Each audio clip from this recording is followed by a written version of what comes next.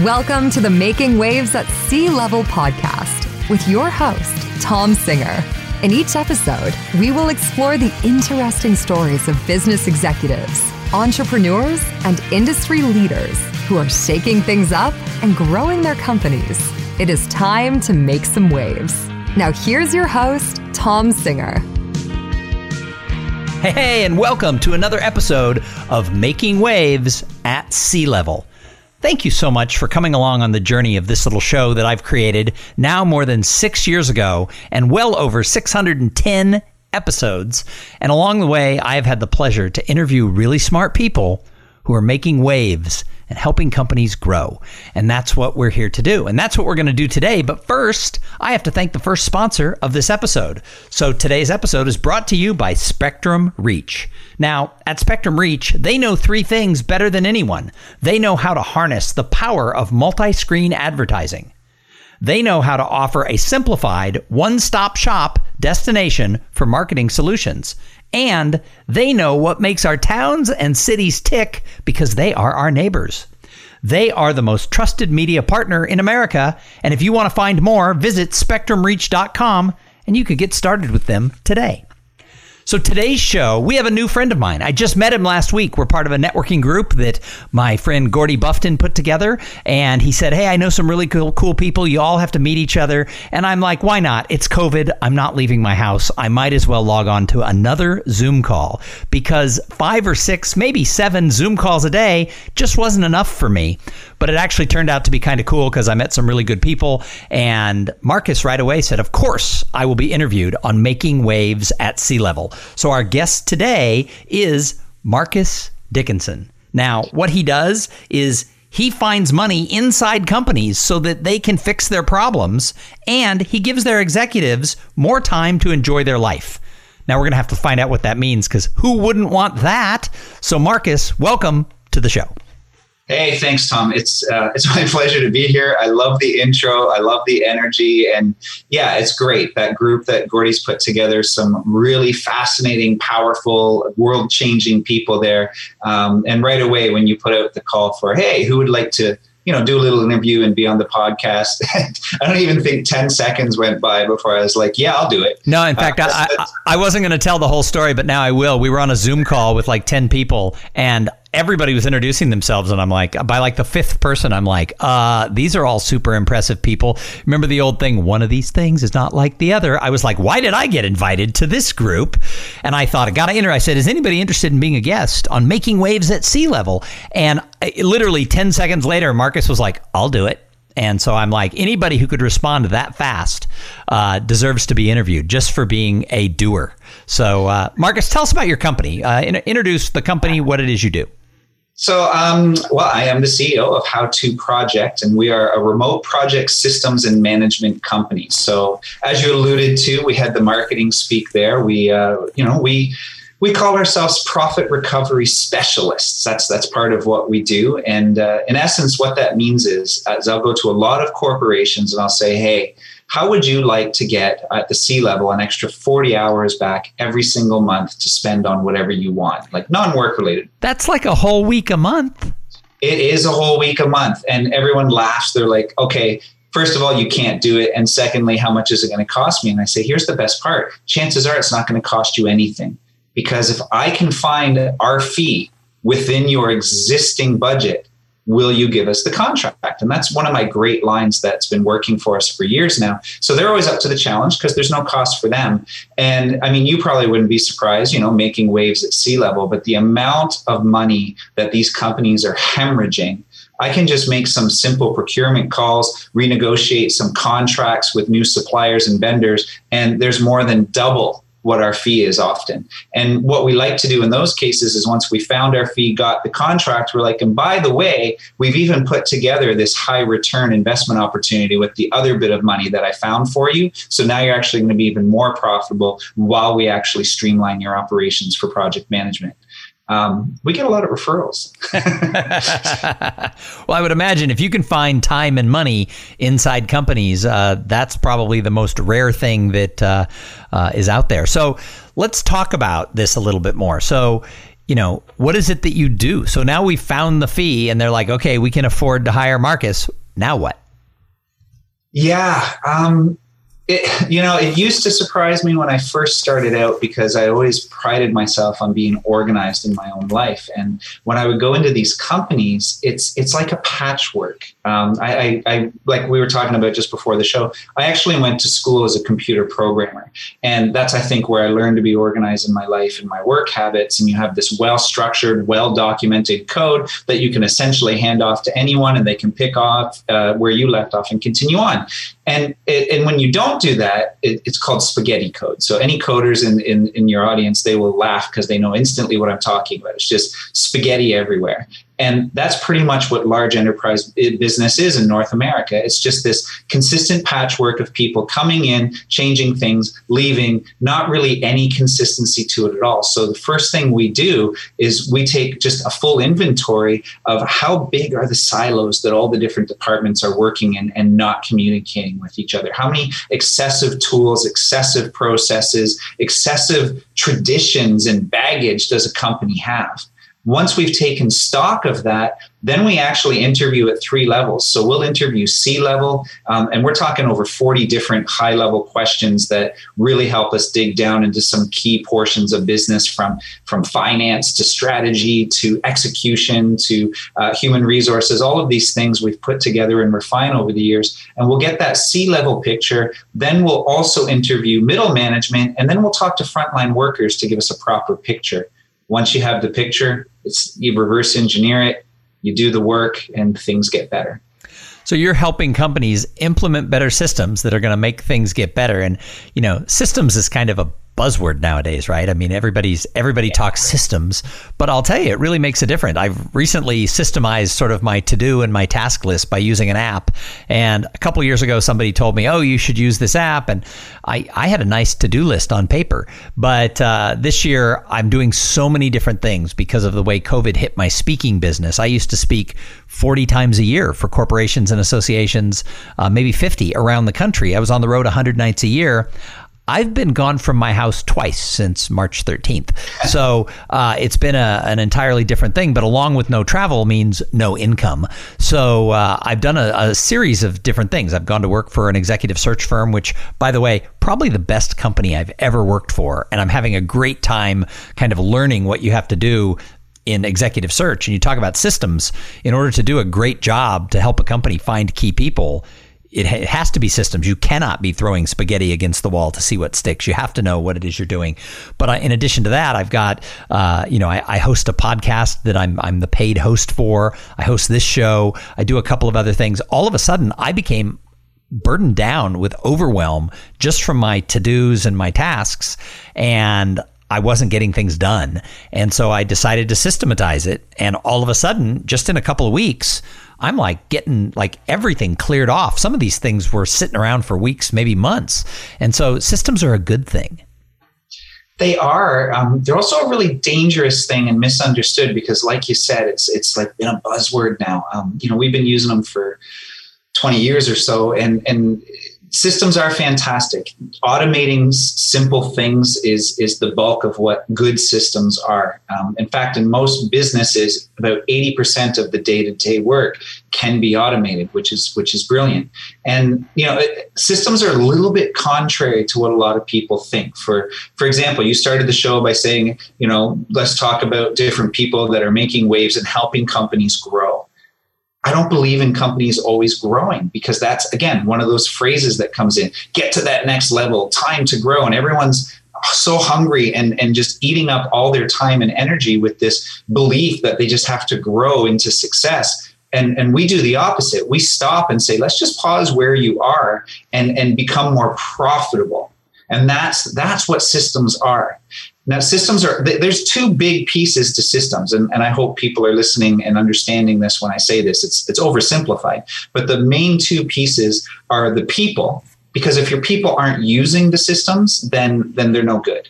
And the reason they're no good is because it's not consistent and you're not going to get the data that you need in order to do evaluations for success. And that is actually the second part, is the data. And I'll use you, for example. You've got this great new app. You're getting things done, but do you know why they're getting done? Is it just more of a to-do list and you like checklists and you're checking them off? Or are you doing start dates, end dates, durations, really good details, inputs and outputs? Are you time tracking? Are you doing automated follow-ups after if it's relevant and seeing what the happiness levels were, NPR scores and all that kind of stuff? Like, it gets so much more into it. And here's the fun part of systems. They never stop. You don't just put it in and you're done. They're always evolving. Well, the good news to answer that question is yes to both sides. I mean, it is a to-do list and I'm checking stuff off, but I am actually doing many of the things you said. Now, I'm only a few weeks into it. Let's check back with me at the end of the year or next year. But the reality is that one of the great things is where I used to have sort of a paper to-do list and I would move things forward. Everything sort of had an equal spot. Now, if something doesn't have to be done to Friday, I schedule it for Friday. And on Tuesday, it's not showing its ugly head as just an extra thing of overwhelm. So I'm able to take my to-do list and like put the things that are next week. And then I'm not looking at 23 things I have to do. I'm looking at 3 things I have to do that are today's priorities. So part of it is that. The other thing is that usually a task has a follow-up task. And that follow-up task might be call Marcus and schedule to interview him. And after our first meeting, and then when I do it, then the next task is do the interview or publish the interview, whatever. And I can, after I finish a task, I can schedule the next task at the appropriate time. Also without having to just calendar block, which I've done. But the problem is if you calendar block too much, what I've found is I tend to then start ignoring calendar blocking. If it's like, oh, I'm going to do marketing stuff for 3 hours every Wednesday, and I just calendar block Wednesday, I start ignoring the calendar block where now I've got things coming up a little bit differently. So yes, I'm learning all of the stuff you were saying, but we're going to baby step it. Yeah, I mean, you're starting to talk into the realm of task dependencies and workload management and all these wonderful things that I love to do. So congrats. It's a very exciting journey that will consume you. The other thing is that the person who taught me to use the app also said, and I forget what it's called, I'd have to look it up, but like if the next step is having Marcus post this interview all over his social media after it comes out, and I want to follow up with, I can't do anything, like I can't retweet your stuff until you do it. So I can put a task of things other people have to do, and I can ignore it until the date when it's time to check in to see if you really did it. Where before, that would just be a looming thing that might not have made it on my to-do list, and then it would never get done. And so now it's like, Marcus has a follow-up, and now I can double check to make sure you did it at the appropriate time. And I'm like, well, that's genius. Well, it is. And you just nailed it. What is the appropriate time? So that's the other part of what we do is we teach this business rhythm of daily, weekly, monthly, quarterly, annually. And we put all these different checkpoints in the appropriate slot. So it's not just knowing what to do or what's the most efficient way to automate it, but how do you systematically check in with the people component to make sure that the work's actually getting done and done properly. I'm just 2 weeks into it, and I like my new app. So, and I feel I'm making progress. So, but like anything else, we'll see how I'm doing in April. So you work with both smaller companies, entrepreneurial ventures, and the people who founded them, and you work with giant companies with all kinds of different divisions and hierarchies. So one would think, how do you work with entrepreneurial ventures and giant companies? Aren't they so different you couldn't work with both of them? Right. That's a great question. And we get asked that sometimes. So I'm gonna let you know how this came to be. I didn't realize it until my team pointed it out to me in one of our brainstorming sessions. And I often joke that, I started with the corporate clients, and when I get tired of that, because it can be very draining dealing with, very powerful people, that I went to the entrepreneurs, the less than 500,000 a year entrepreneurs, because it was refreshing. And then, they come with their own drama and baggage as well. So, I kind of flip-flop between the two. And there's often been discussions internally, do we drop one, do we drop the other, and just focus in, niche. And the answer to your question is this. It turns out that core values are incredibly important.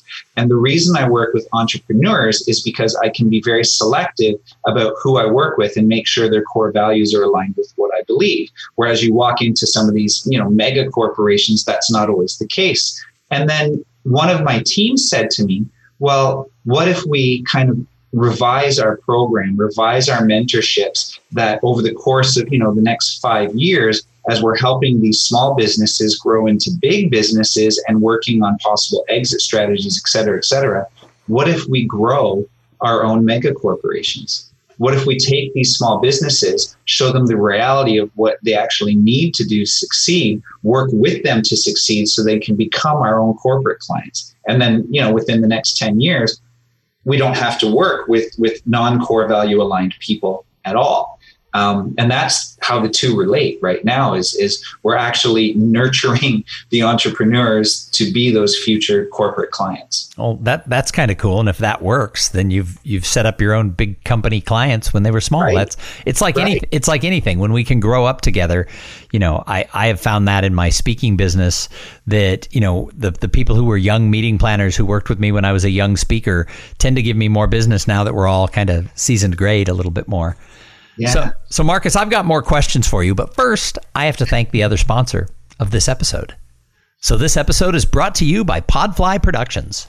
Podfly, they take the time and the headache out of creating your own podcast. Podfly sets you up with the right equipment, training, and guidance to ensure you're going to sound amazing.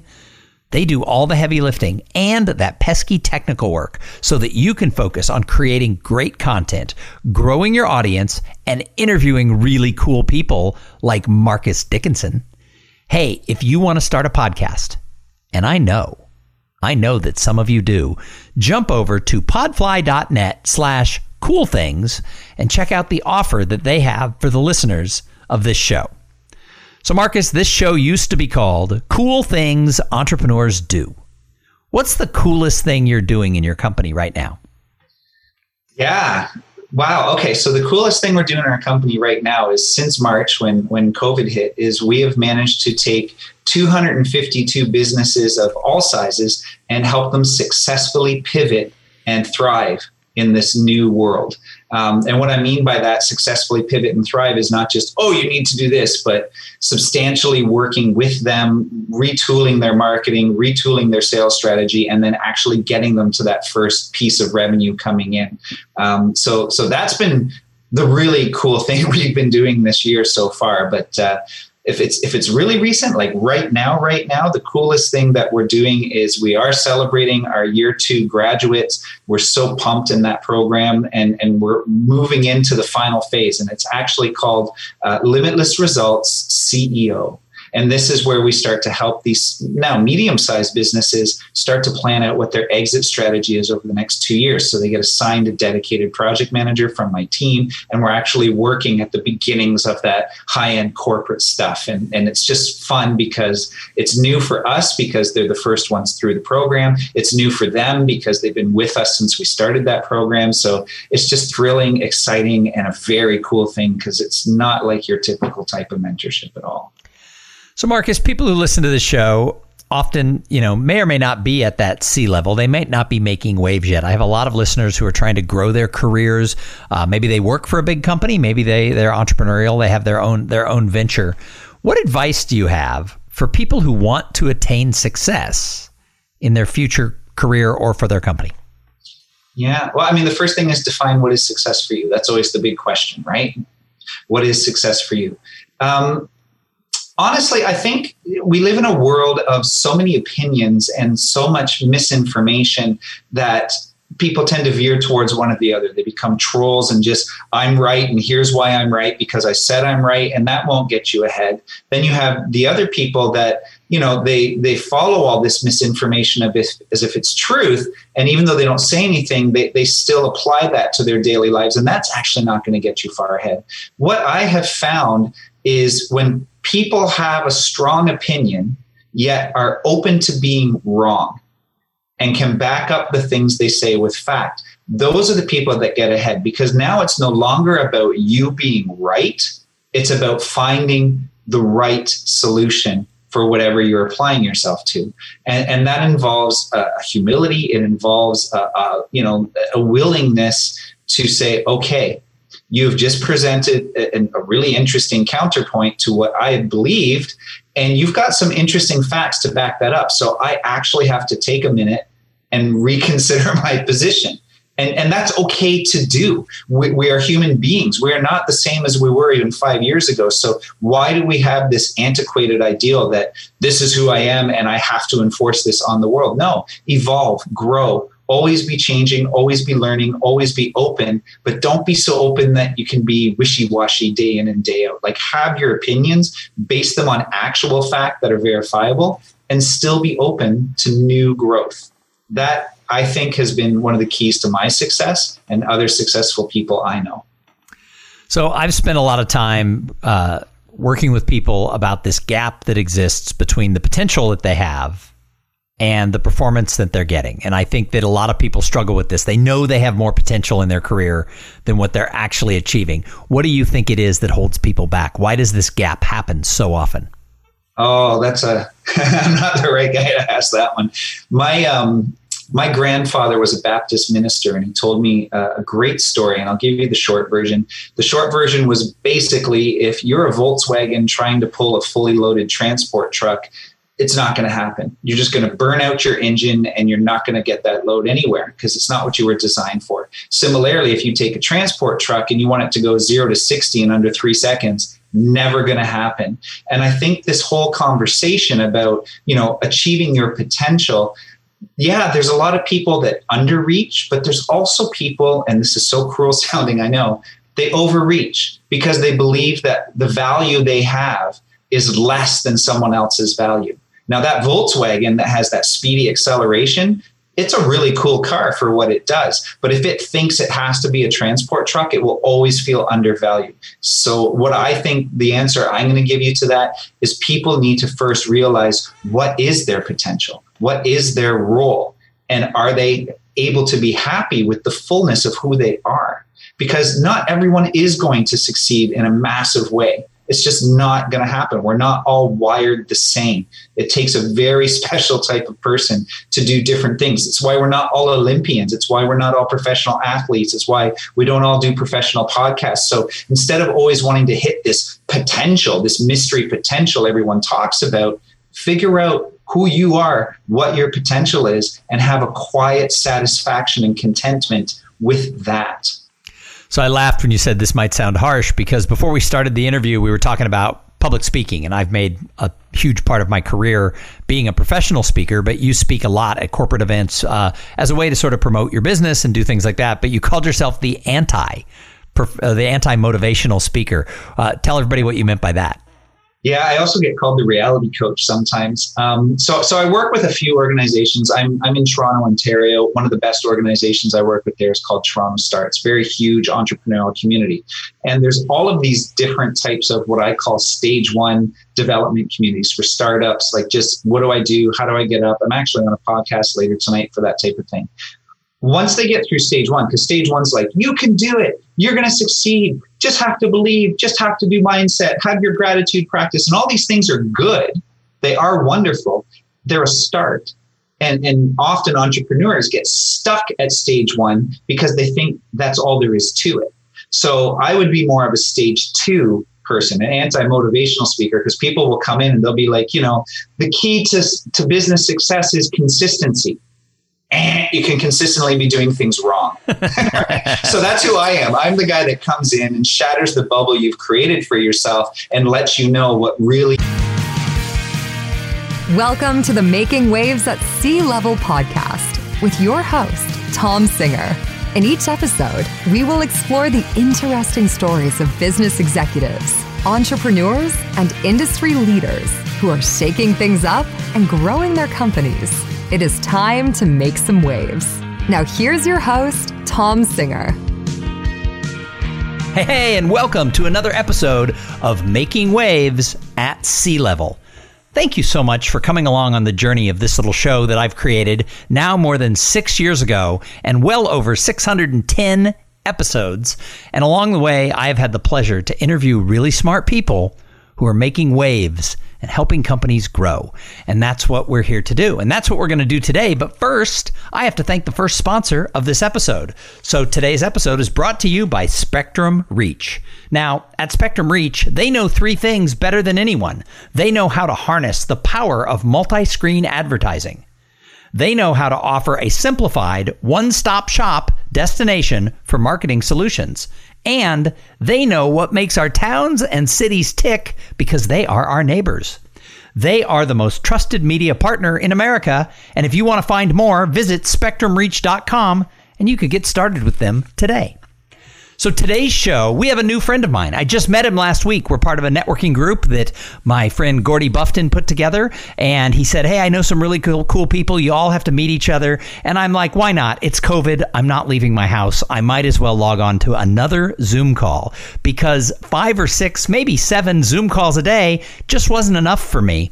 But it actually turned out to be kind of cool because I met some really good people. And Marcus right away said, of course, I will be interviewed on Making Waves at Sea Level. So our guest today is Marcus Dickinson. Now, what he does is he finds money inside companies so that they can fix their problems, and he gives their executives more time to enjoy their life. Now, we're going to have to find out what that means because who wouldn't want that? So, Marcus, welcome to the show. Hey, thanks, Tom. It's my pleasure to be here. I love the intro. I love the energy. And yeah, it's great. That group that Gordy's put together, some really fascinating, powerful, world-changing people there. And right away, when you put out the call for, hey, who would like to do a little interview and be on the podcast. I don't even think 10 seconds went by before I was like, yeah, I'll do it. No, in fact, I wasn't going to tell the whole story, but now I will. We were on a Zoom call with like 10 people and everybody was introducing themselves. And I'm like, by like the 5th person, I'm like, these are all super impressive people. Remember the old thing, one of these things is not like the other. I was like, why did I get invited to this group? And I thought, I said, is anybody interested in being a guest on Making Waves at Sea Level? And literally 10 seconds later, Marcus was like, I'll do it. And so I'm like, anybody who could respond that fast deserves to be interviewed just for being a doer. So Marcus, tell us about your company. Introduce the company, what it is you do. So, I am the CEO of How To Project, and we are a remote project systems and management company. So, as you alluded to, we had the marketing speak there. We call ourselves profit recovery specialists. That's part of what we do. And in essence, what that means is I'll go to a lot of corporations and I'll say, hey, how would you like to get at the sea level an extra 40 hours back every single month to spend on whatever you want, like non-work related? That's like a whole week a month. It is a whole week a month. And everyone laughs. They're like, okay, first of all, you can't do it. And secondly, how much is it going to cost me? And I say, here's the best part. Chances are it's not going to cost you anything. Because if I can find our fee within your existing budget, will you give us the contract? And that's one of my great lines that's been working for us for years now. So they're always up to the challenge because there's no cost for them.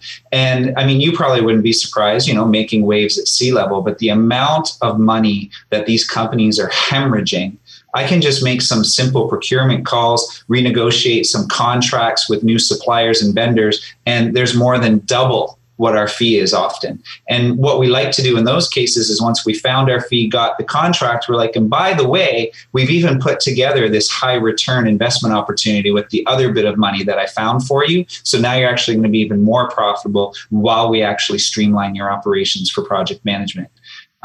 We get a lot of referrals. Well, I would imagine if you can find time and money inside companies, that's probably the most rare thing that is out there. So let's talk about this a little bit more. So, what is it that you do? So now we've found the fee and they're like, okay, we can afford to hire Marcus. Now what? Yeah. It used to surprise me when I first started out because I always prided myself on being organized in my own life. And when I would go into these companies, it's like a patchwork. I like we were talking about just before the show, I actually went to school as a computer programmer. And that's, I think, where I learned to be organized in my life and my work habits. And you have this well-structured, well-documented code that you can essentially hand off to anyone and they can pick off where you left off and continue on. And when you don't do that, it's called spaghetti code. So any coders in your audience, they will laugh because they know instantly what I'm talking about. It's just spaghetti everywhere.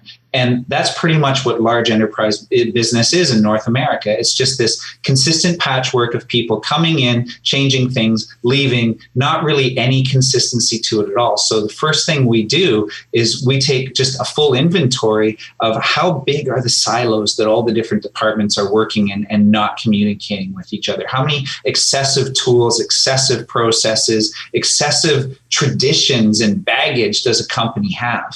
Once we've taken stock of that, then we actually interview at 3 levels. So we'll interview C-level, and we're talking over 40 different high-level questions that really help us dig down into some key portions of business, from finance to strategy to execution to human resources. All of these things we've put together and refined over the years, and we'll get that C-level picture. Then we'll also interview middle management, and then we'll talk to frontline workers to give us a proper picture.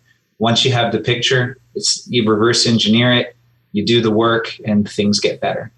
So you're helping companies implement better systems that are going to make things get better. And, systems is kind of a buzzword nowadays, right? I mean, everybody talks systems, but I'll tell you, it really makes a difference. I've recently systemized sort of my to-do and my task list by using an app. And a couple of years ago, somebody told me, oh, you should use this app. And I had a nice to-do list on paper. But this year, I'm doing so many different things because of the way COVID hit my speaking business. I used to speak 40 times a year for corporations and associations, maybe 50 around the country. I was on the road 100 nights a year. I've been gone from my house twice since March 13th. So it's been an entirely different thing, but along with no travel means no income. So I've done a series of different things. I've gone to work for an executive search firm, which, by the way, probably the best company I've ever worked for. And I'm having a great time kind of learning what you have to do in executive search. And you talk about systems. In order to do a great job to help a company find key people, it has to be systems. You cannot be throwing spaghetti against the wall to see what sticks. You have to know what it is you're doing. But in addition to that, I've got, I host a podcast that I'm the paid host for. I host this show. I do a couple of other things. All of a sudden, I became burdened down with overwhelm just from my to-dos and my tasks. And I wasn't getting things done. And so I decided to systematize it. And all of a sudden, just in a couple of weeks, I'm getting everything cleared off. Some of these things were sitting around for weeks, maybe months. And so systems are a good thing. They are. They're also a really dangerous thing and misunderstood because, like you said, it's like been a buzzword now. We've been using them for 20 years or so, and systems are fantastic. Automating simple things is the bulk of what good systems are. In fact, in most businesses, about 80% of the day-to-day work can be automated, which is brilliant. And systems are a little bit contrary to what a lot of people think. For example, you started the show by saying, let's talk about different people that are making waves and helping companies grow. I don't believe in companies always growing because that's, again, one of those phrases that comes in, get to that next level, time to grow. And everyone's so hungry and just eating up all their time and energy with this belief that they just have to grow into success. And we do the opposite. We stop and say, let's just pause where you are and become more profitable. And that's what systems are.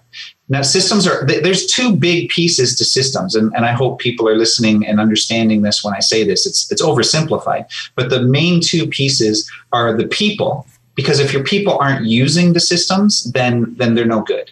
And the reason they're no good is because it's not consistent and you're not going to get the data that you need in order to do evaluations for success. And that is actually the second part, is the data.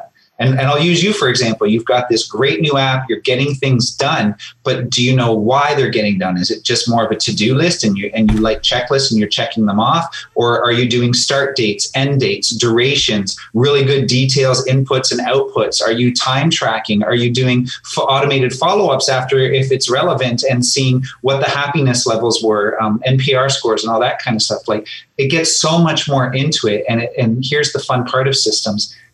They never stop. You don't just put it in and you're done. They're always evolving. Well, the good news to answer that question is yes to both sides. I mean, it is a to-do list and I'm checking stuff off, but I am actually doing many of the things you said. Now, I'm only a few weeks into it. Let's check back with me at the end of the year or next year. But the reality is that one of the great things is where I used to have sort of a paper to-do list and I would move things forward. everything sort of had an equal spot. Now, if something doesn't have to be done to Friday, I schedule it for Friday. And on Tuesday, it's not showing its ugly head as just an extra thing of overwhelm. So I'm able to take my to-do list and like put the things that are next week. And then I'm not looking at 23 things I have to do. I'm looking at 3 things I have to do that are today's priorities. So part of it is that. The other thing is that usually a task has a follow-up task. And that follow-up task might be call Marcus and schedule to interview him. And after our first meeting, and then when I do it, then the next task is do the interview or publish the interview, whatever. And I can, after I finish a task, I can schedule the next task at the appropriate time. Also without having to just calendar block, which I've done. But the problem is if you calendar block too much, what I've found is I tend to then start ignoring calendar blocking. If it's like, I'm going to do marketing stuff for 3 hours every Wednesday, and I just calendar block Wednesday, I start ignoring the calendar block, where now I've got things coming up a little bit differently. So yes, I'm learning all of the stuff you were saying, but we're going to baby step it. Yeah, I mean, you're starting to talk into the realm of task dependencies and workload management and all these wonderful things that I love to do. So congrats. It's a very exciting journey that will consume you. The other thing is that the person who taught me to use the app also said, and I forget what it's called, I'd have to look it up, but like if the next step is having Marcus post this interview all over his social media after it comes out, and I want to follow up with, I can't do anything, like I can't retweet your stuff until you do it. So I can put a task of things other people have to do, and I can ignore it until the date when it's time to check in to see if you really did it. Where before, that would just be a looming thing that might not have made it on my to-do list, and then it would never get done. And so now it's like, Marcus has a follow-up, and now I can double check to make sure you did it at the appropriate time. And I'm like, well, that's genius. Well, it is. And you just nailed it. What is the appropriate time? So that's the other part of what we do is we teach this business rhythm of daily, weekly, monthly, quarterly, annually. And we put all these different checkpoints in the appropriate slot. So it's not just knowing what to do or what's the most efficient way to automate it, but how do you systematically check in with the people component to make sure that the work's actually getting done and done properly. I'm just 2 weeks into it, and I like my new app. So, and I feel I'm making progress. So, but like anything else, we'll see how I'm doing in April. So you work with both smaller companies, entrepreneurial ventures, and the people who founded them, and you work with giant companies with all kinds of different divisions and hierarchies. So one would think, how do you work with entrepreneurial ventures and giant companies? Aren't they so different you couldn't work with both of them? Right. That's a great question. And we get asked that sometimes. So I'm gonna let you know how this came to be. I didn't realize it until my team pointed it out to me in one of our brainstorming sessions. And I often joke that, I started with the corporate clients, and when I get tired of that, because it can be very draining dealing with, very powerful people, that I went to the entrepreneurs, the less than 500,000 a year entrepreneurs, because it was refreshing. And then, they come with their own drama and baggage as well. So, I kind of flip-flop between the two. And there's often been discussions internally, do we drop one, do we drop the other, and just focus in, niche. And the answer to your question is this. It turns out that core values are incredibly important. And the reason I work with entrepreneurs is because I can be very selective about who I work with and make sure their core values are aligned with what I believe. Whereas you walk into some of these, mega corporations, that's not always the case. And then one of my teams said to me, well, what if we kind of revise our program, revise our mentorships, that over the course of, the next 5 years, as we're helping these small businesses grow into big businesses and working on possible exit strategies, et cetera, what if we grow our own mega corporations? What if we take these small businesses, show them the reality of what they actually need to do to succeed, work with them to succeed so they can become our own corporate clients? And then, within the next 10 years, we don't have to work with non-core value aligned people at all. And that's how the two relate right now is we're actually nurturing the entrepreneurs to be those future corporate clients. Well, that's kind of cool. And if that works, then you've set up your own big company clients when they were small. Right. It's like anything. When we can grow up together, I have found that in my speaking business that, the people who were young meeting planners who worked with me when I was a young speaker tend to give me more business now that we're all kind of seasoned grade a little bit more. Yeah. So Marcus, I've got more questions for you, but first I have to thank the other sponsor of this episode. So this episode is brought to you by Podfly Productions. Podfly, they take the time and the headache out of creating your own podcast. Podfly sets you up with the right equipment, training, and guidance to ensure you're going to sound amazing. They do all the heavy lifting and that pesky technical work so that you can focus on creating great content, growing your audience, and interviewing really cool people like Marcus Dickinson. Hey, if you want to start a podcast, and I know that some of you do, jump over to podfly.net/coolthings and check out the offer that they have for the listeners of this show. So Marcus, this show used to be called Cool Things Entrepreneurs Do. What's the coolest thing you're doing in your company right now? Yeah. Wow. Okay. So the coolest thing we're doing in our company right now is since March, when COVID hit, is we have managed to take 252 businesses of all sizes and help them successfully pivot and thrive in this new world.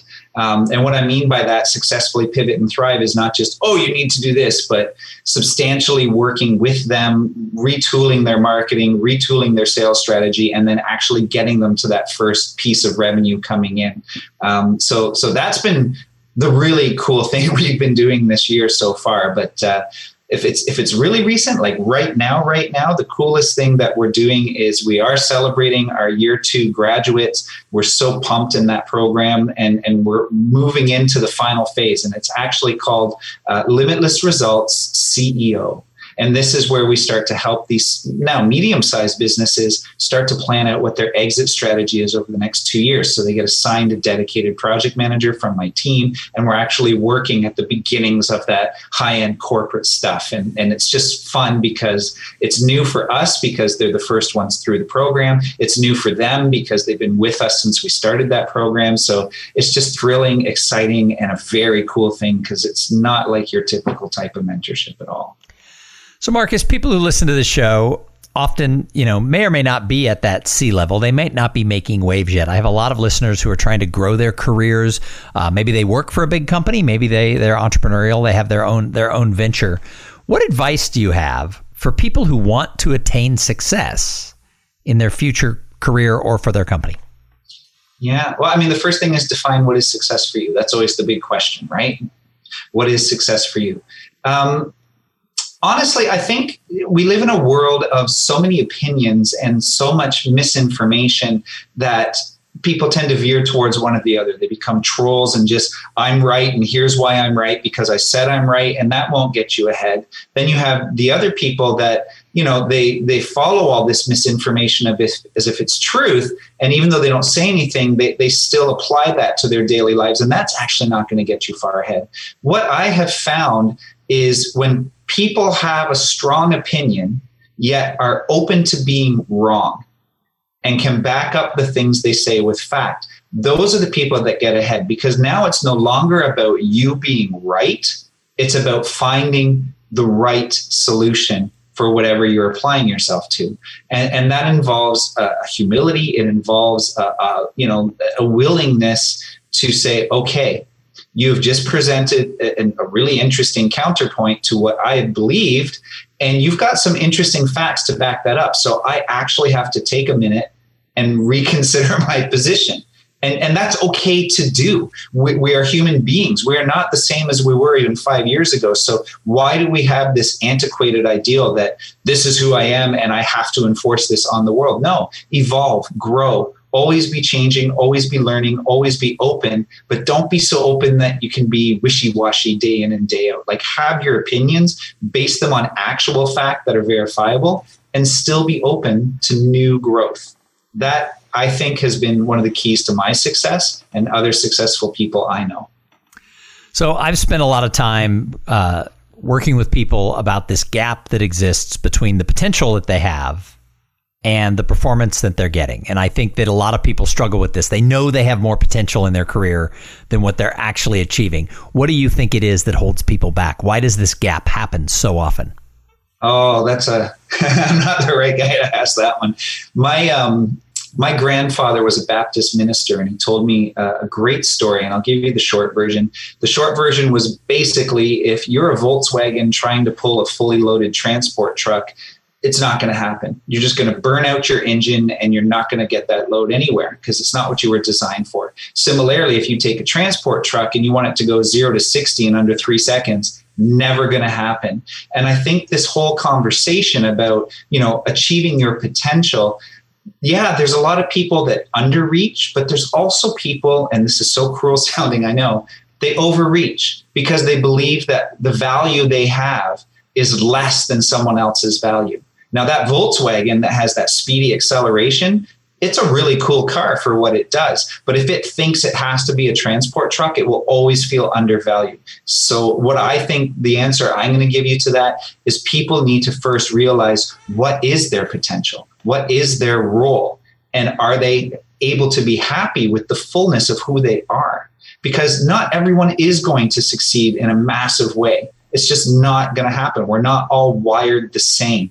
It takes a very special type of person to do different things. It's why we're not all Olympians. It's why we're not all professional athletes. It's why we don't all do professional podcasts. So instead of always wanting to hit this potential, this mystery potential everyone talks about, figure out who you are, what your potential is, and have a quiet satisfaction and contentment with that. So I laughed when you said this might sound harsh, because before we started the interview, we were talking about public speaking, and I've made a huge part of my career being a professional speaker, but you speak a lot at corporate events as a way to sort of promote your business and do things like that. But you called yourself the anti-motivational speaker. Tell everybody what you meant by that. Yeah, I also get called the reality coach sometimes. So I work with a few organizations. I'm in Toronto, Ontario. One of the best organizations I work with there is called Toronto Starts. Very huge entrepreneurial community. And there's all of these different types of what I call stage 1 development communities for startups. Like, just what do I do? How do I get up? I'm actually on a podcast later tonight for that type of thing. Once they get through stage 1, because stage 1's like, you can do it. You're going to succeed. Just have to believe, just have to do mindset, have your gratitude practice. And all these things are good. They are wonderful. They're a start. And often entrepreneurs get stuck at stage 1 because they think that's all there is to it. So I would be more of a stage 2 person, an anti-motivational speaker, because people will come in and they'll be like, the key to business success is consistency. And you can consistently be doing things wrong. So that's who I am. I'm the guy that comes in and shatters the bubble you've created for yourself and lets you know what really needs to be done to actually achieve the success you want. That's awesome. So before I let you go, I want to ask you the question that I ask most people who come on this show, and that is, when you look out at the business world, and we all do, and we see people who are either business leaders, entrepreneurs, whoever, who do you admire? Who do you look at and say, wow, she or he, they're making waves? That's a great question. Yeah. So there's a couple of people that come to mind. I'm a huge Elon Musk fan. Like, I know, love him or hate him, but he's always making waves. I'm a futurist. I've grown up on Star Wars and sci-fi. So all these things that he thinks about, I love him because he just goes out and makes them happen. Do you think he's really from the future? The other day, somebody told me if there's time travel and it's real, Elon Musk is from the future. That would not surprise me. And also, if you ever saw a speech where he talks about how, yes, this is a computer simulation, there's no way any of this is real. It's like, wow, to be that kind of guy and be able to speak those views with confidence. It's something. So if he is from the future, though, he's really good at covering his tracks, because I interviewed a guy on the show who grew up with him and his brother. So it's like, oh, wow. So he obviously has a backstory that he's put into place. Well, yes. Or at the same time, if we really wanted to explore this, who's to say that all of that wasn't true? He did raise up at the time he did. He was born and raised in that era, but he's gone forward to the future, learned. Now he's come back to accelerate the timeline. Oh, even better. I like your view. All kinds of things. Yeah.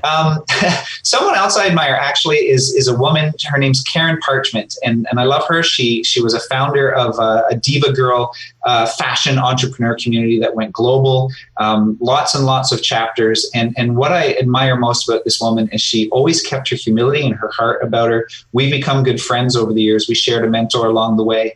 And earlier this year, and this was so powerful, and this is why I respect her so much. Earlier this year, like you were talking about, COVID has been hard for some people, and it virtually destroyed their entire network. They attempted to do the shift to online, but it didn't have that same feel for their community. So a lot of memberships were just evaporating and everything else.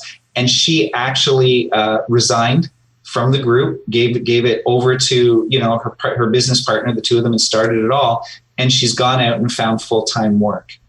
And yet she hasn't felt any embarrassment about it. She hasn't felt any shame about it. And the reason I love that is because for me, the third part of success as an entrepreneur, as a business owner, as a corporate giant is the vehicle you choose. And people don't realize that. And what I mean by the vehicle you choose really quick is that you don't have to be a business owner to continue to have your dream come true. You could volunteer, you could be part-time, you could be full-time. That's the vehicle. And so many people get stuck with the vehicle portion of the equation. And I just love her for being that brave and just understanding she can take everything she is and translate that right into the business world in a full-time role. Awesome. So Marcus, if someone's listening to this and they need to find out more about you or about your company, how do they find you? Yeah, howtoproject.ca. That's HOWTO project, no S on the end, .ca. We're a proud Canadian company. Always happy to take a call, always happy to meet new people and discuss new opportunities. Thank you so much, Tom, for that little plug. I appreciate that. Well, thank you. And thanks for being a guest on Making Waves at Sea Level and for all the waves that you're making out there. Thank you to everybody who tuned in and listened. I say it every show. If it wasn't for the audience, why would we do this? I began the show as a way for me to get access to cool people. I thought I'd do 50 interviews. And now, 600 and something shows later, we're still going. And it's really become all about the extended audience. So if you like the show, do me a favor. Yes, like every podcaster, I'm going to say, go to iTunes and leave a review, subscribe. But more important, take your mother's phone at Thanksgiving, make her subscribe. Take your brother's phone, go to your neighbors, make them subscribe. No, seriously, the most important thing you can do is tell a friend, because when I meet people who listen to the show, I always am curious, how did you find my show? And most of them say, it was because my boss told me about it, or my neighbor told me about it, or my sister told me about it. So go out there and tell someone about Making Waves at Sea Level. I'll wait. No, you could do it right now. All right. Thank you so much. All right. We're going to be back in a couple of days with an interview with somebody just as cool who's making as big of waves as Marcus. And you're thinking, how will you ever find anybody doing all that? We do it every week. Check in on Tuesday and Thursday for all the new episodes. And in the meantime, go out there, flex your entrepreneurial muscles, make sure that your ladder in your career is against the right wall, because you don't want to climb to the top only to find you had your ladder in the wrong place. And while you're doing it, have some fun. Have a great day. Thank you for listening to the Making Waves at Sea Level podcast. Without your listening to these in-depth conversations, there would be no show. Connect with Tom at tomsinger.com and follow him on Twitter and Instagram at tomsinger.